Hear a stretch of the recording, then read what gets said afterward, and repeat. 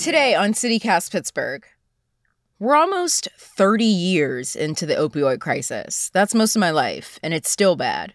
Like, really bad. People are still dying, prescription and synthetic drugs are still out there, and the pandemic has made just about everything more complicated. Today, I'm with senior producer Megan Harris to talk about some of the massive lawsuits out there, how that money could be divvied up, and how people are still getting treatment in our area. It's Tuesday, March 1st. I'm Morgan Moody, and this is CityCast Pittsburgh.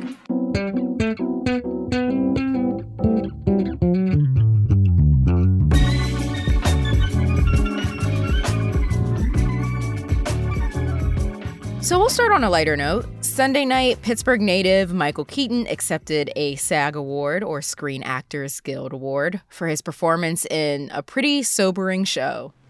I know most people don't think about us up there in the mountains.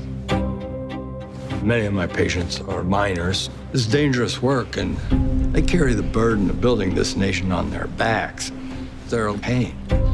These people, my people, trusted me.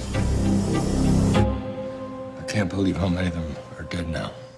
So in Dope Sick, my favorite Batman plays a rural doctor in the mid-1990s through like 2005-ish.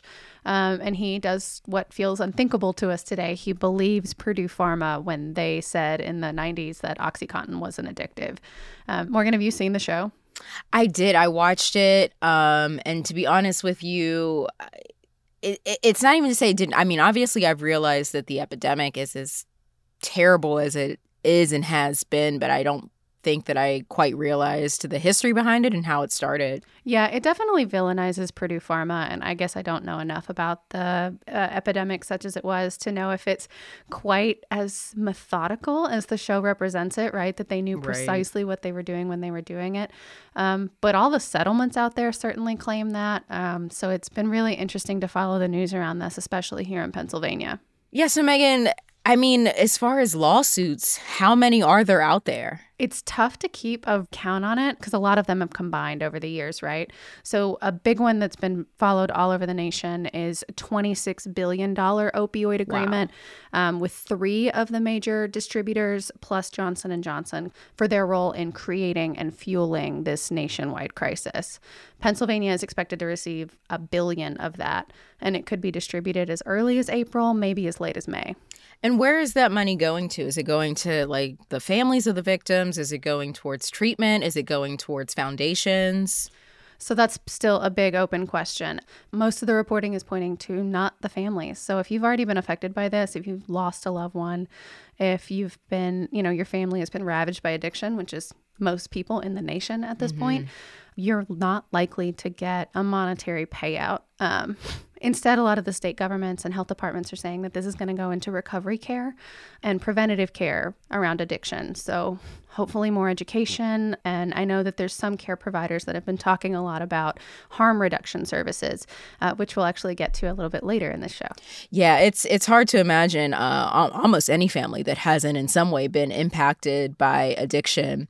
So that's 4 companies, but does that include Purdue Pharma? No. So that $26 billion number comes from Cardinal, McKesson, AmerisourceBergen, and then, of course, Johnson & Johnson. Purdue Pharma's is more complicated. I don't know if you remember, but a few years ago, they declared bankruptcy. It's a privately owned company by a single family. And they've had to pay out money already, correct? Like Purdue Pharma? No. So it's been going through the court system. If the settlement that they struck last year as part of their bankruptcy would have gone out, I think it would have been a payout of around $4.5 billion, but that deal was rejected by the courts, a federal judge, in December.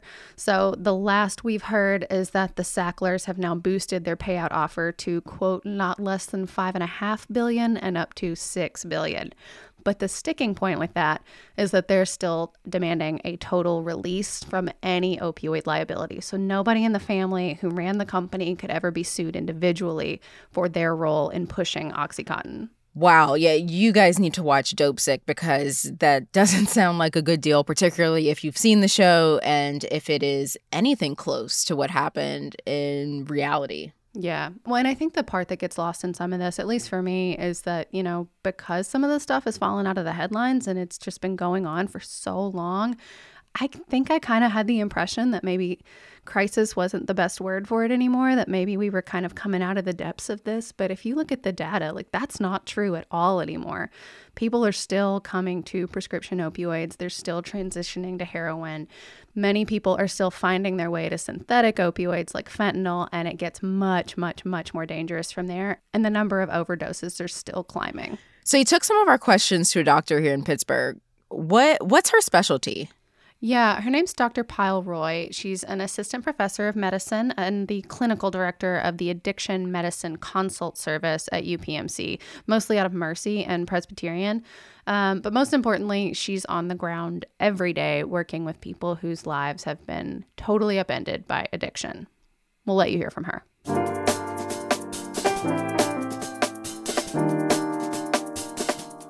So you're an internist and an addiction specialist. Can you explain what that means, like what you do for people? Sure. So what that means is I see folks in the hospital and in the clinic who have general medical problems, but I mostly focus on people with opioid use disorder or opioid addiction. What does opioid use disorder or substance abuse disorder mean in this context? Sure. What that means is I see people who have an opioid addiction, meaning a loss of control over whether it's prescription opioid use or illicit opioid use like heroin or fentanyl. And I kind of treat them with, my specialty or my expertise is in addressing the opioid overdose epidemic with medication treatment, in addition to therapy and programs like AA and NA. Yeah. When you say the treatment options, does that mean like methadone or Suboxone or something like that? Yeah, exactly. So my expertise is also my focus is in low barrier access to buprenorphine, methadone. So these are treatments for opioid use disorder. Yeah. Well, and opioids, I guess, are known, whether it's, like street heroin or the prescription opioids that I guess a lot of us are more familiar with, like OxyContin and others, have more spikes, right? As opposed to methadone, which is, I guess, I don't know if I'm saying this right, but it's a longer and lower high. Is that correct? Yeah, exactly. So heroin, fentanyl, prescription opioids that are short acting, they cause these sort of highs and lows for our patients. And so that's kind of where people develop that withdrawal, craving, tolerance cycle. And so when people are in withdrawal, they're kind of seeking opioids just to, rather than have that high again, just to feel normal. And so what methadone and buprenorphine do, so these are medications that are opioids themselves, but they're longer acting. And so they prevent that spike, that high and the low. And so people just can go back to feeling normal rather than having the highs and lows over and over again. Yeah. So fentanyl was part of the reason why you got so invested in this early on in your career. We talk about like the opioid crisis. It's been going on for 30 years. That's most of our lives. But what's your perspective when you look at some of the statistics about addiction rates and as people are still struggling with overdoses and things like that? Yeah, so unfortunately, opioid overdose rates continue to rise. And just like everything else in healthcare, this problem has been affected by the pandemic. So we continue to see an increase in opioid overdose deaths during the COVID-19 pandemic, especially driven by economic insecurity, social isolation, and decreased access to treatment. And so that's just kind of trends over in the US, but we're seeing that here in our own backyard too. So my clinical practice is at UPMC and Presbyterian in Oakland. And so we have an addiction consult service there. So what that means is, for people who are admitted to a medical or surgical unit, and they have maybe some kind of addiction, like usually an opioid addiction complicating their admission, we'll come and see them to offer medication treatment, help manage withdrawal, and just help with social supports. And so, we're just seeing increased rates of people coming in with hospitalizations for infections related to injection drug use and for overdoses as well. Yeah. Who are your clients? Are they all, local Pittsburghers? Can people reach you from, more far afield? Yeah, so I'm focused, or I'm based mostly at the hospital, and I also have a clinic. Our clinic is the Internal Medicine Recovery and Engagement Program at UPMC Mercy. And so our patients do come from all over.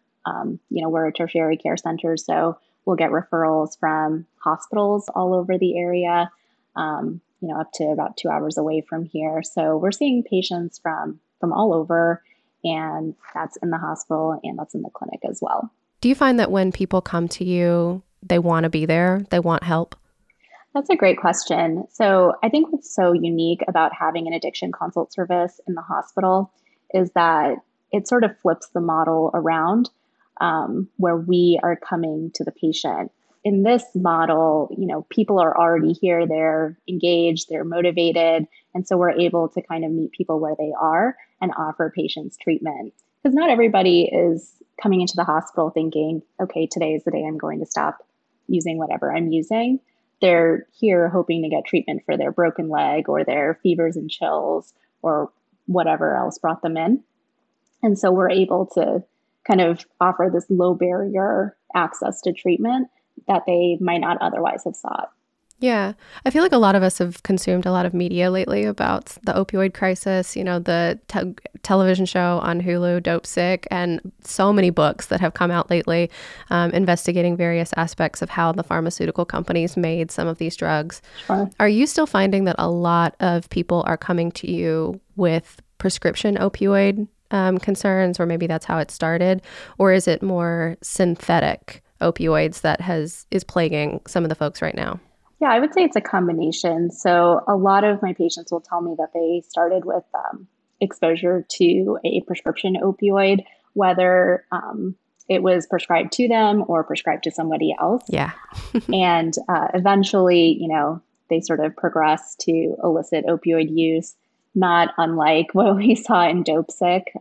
So kind of starting off with the prescription opioid, moving to heroin, and then the heroin supply in the U.S. really isn't heroin anymore.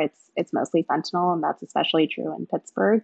And I have sort of watched that transition in my patients. So, fentanyl is about 50 times stronger than heroin. And so it's really a big concern because, you might think that you're using the same amount of heroin you've always been using, but instead now it's fentanyl and it's much stronger. And that's also, contributing to the overdose epidemic. How do you find that addiction manifests in people? How do they usually come to you? I know we talked a little bit about the hospital setting, but, what state of mind are they in? How are they feeling? That kind of thing. Sure. Yeah. I mean, I think there's a lot of shame and guilt around addiction. And there's just a lot of stigma around not just addiction, but in seeking treatment as well. So a lot of stigma around being on the medications. And so actually a lot of times my patients will ask me, how long do I have to be on this medication for, referring to buprenorphine or methadone. And, we always say for as long as you need, right? We say that for any other chronic disease. Do you find that folks, when they start with you, with your services, have expectations, like I'm going to get better and an idea of what better means? Yeah. So there's a lot of push for, complete abstinence from any opioids, which I completely understand why people feel that way. They feel like being on medication treatment is like replacing one drug for another. And again, totally understand why folks feel that way. This is, being on an opioid. But really the idea is to break that cycle of highs and lows, prevent exposure to unpredictable strengths of illicit opioids, and really just get your life back under control. So it's not just about, a drug-free recovery. It's about what else do you gain from being in recovery, whether that's, being able to keep a job or that's family reunification and really just getting your life back. And so we really try to talk to people about these other goals. Methadone, I'm imagining what I've seen on television. It's like a clinic setting. You have to be physically on site. You drink it in front of them, and then you sit for a minute to make sure that it's okay. Kind of like a lot of us have experienced, like taking the vaccine. You must be monitored for a moment before you leave. Is that how methadone treatment still works? Yep, that's exactly how methadone treatment works here. So you get dosed every day.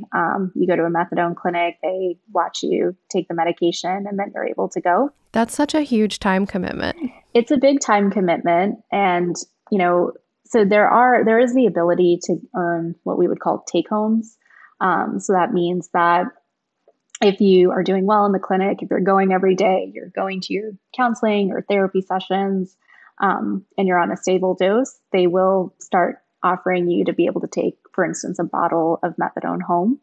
The clinics around here in Pittsburgh some of them are closed both days of the weekend, some are just closed on Sundays. And so everybody, regardless of where they are in their recovery journey, will get like a take-home bottle on Friday or Saturday to kind of address that. But yeah, so that's part of the issue, is it can be quite onerous for a lot of people to stay on methadone. Yeah. I mean, what's the perfect world scenario? Do you like the clinic system? Would you rather see something else? Yeah. So there's other models in other countries. So methadone, the way it's dispensed here is pretty fixed. Here in Pennsylvania or here in the U.S.? Here in the U.S. Yeah. Yeah. So for instance, a model in Canada is they have pharmacy dispensing of methadone. So what that means is that I or another, physician can prescribe the methadone and send it to the patient's pharmacy, and the patients can get observed dosing at their pharmacy. So the reason that that's better potentially is because there's just more pharmacies around, right? So there's much fewer methadone clinics compared to pharmacies. So you might have to only walk a couple blocks to go to your nearest pharmacy. And the pharmacies are often open 24 hours a day or at least 7 days a week. Yeah, so there's just a lot more access. So I think that is a really good model. And it's just another way for people to be able to access their medication. They don't have to necessarily go to a clinic and maybe be around people that they may not otherwise want to be around, or have this label that they might not want to have. It's just more access for folks. Excellent. Well, Dr. Roy, thanks so much for talking to us. Thanks so much for having me. I'll stop the recorder and then your pain is over. Is that a bad joke?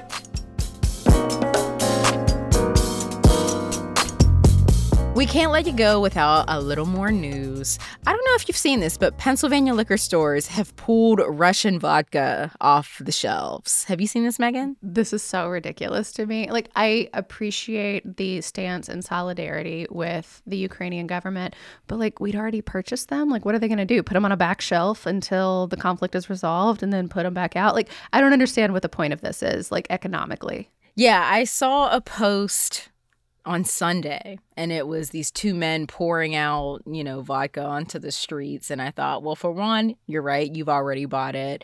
And two, it is very eerily similar to the Freedom Fries. Yes, absolutely. Well, and the other thing too is that, I don't know if you've seen these stories, but like the AP and others have pointed out that the state of Pennsylvania, they only carry like 2 Russian brand, like made in and produced and sold by Russian vodka. Like, there's 2 in the state plus a few specialty products. So like, are we really making a huge dent here? And I've been doing my part to support the war efforts for years. I actually stopped drinking vodka sophomore year of college after I tried to mop my carpet. And I do believe it was a Russian brand, Vladimir vodka or Orlov vodka. It came in a plastic container. See, no, that could be one of the fakers, they said. There's like a ton that are branded as Russian but aren't necessarily Russian vodkas. So I'm guessing Vladimir was probably not the real stuff. No, it was rubbing alcohol. If you do want to add your dollars to Pittsburgh's effort to support Ukraine, the Jewish Federation has a relief fund where they're taking very serious donations. We'll link to it in the show notes and in our newsletter. And Megan, do you know what today is? Heck yes, I do. It's Fat Tuesday. That's right. If you haven't put your order in for Punchki, it's probably too late. You missed the boat. I think they only make it like once or twice a year. It is a Polish donut-like dessert that's filled with like custard, buttercream. The one that I had was like coconut and buttercream. Have you ever had these? I have. They're not for me. As a child of the South, I am a beignet person or a biscuit person. I appreciate Punchki in all their glory, but I'm not a donut filling person. So like Punchki was never going to be my jam. Yeah, I feel like, I've done Mardi Gras in New Orleans. Same. Yeah. You can't come back after that. Like, no, you go to Cafe Du Monde, you wait in that line, and that's the standard. Yeah. Once you've been in New Orleans for the real deal, it is tough. How are people celebrating this? Well, I know how I'm celebrating. It's one of my favorite days for local news of the year. I always pull up live feeds from New Orleans and watch as local news anchors try to fill like almost 24 hours of unbroken time with drunk people in costume. It's beautiful. It's one of my very favorite things. That's a good celebration. I think I'm going to put on my old Mardi Gras beads of yesteryear and just eat all the things that I can't eat because Lent starts the next day. But seriously, there is at least one event that we know about for sure. You can celebrate Mardi Gras with New Orleans-style food and live music at the Allegheny Elks Lodge on the north side. They always do it big. It's a little bit of an older crowd, but it's a lot of fun.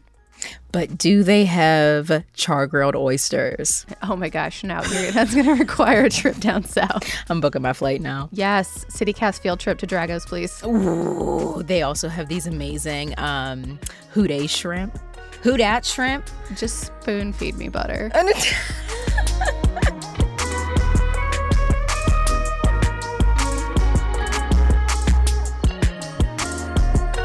That's all for us today here on CityCast Pittsburgh. If you like us, let us know. Drop a rating and review an Apple Podcast so other people can find the show too. We'll be back tomorrow morning. Remember, we're daily now with more news from around the city. See you then.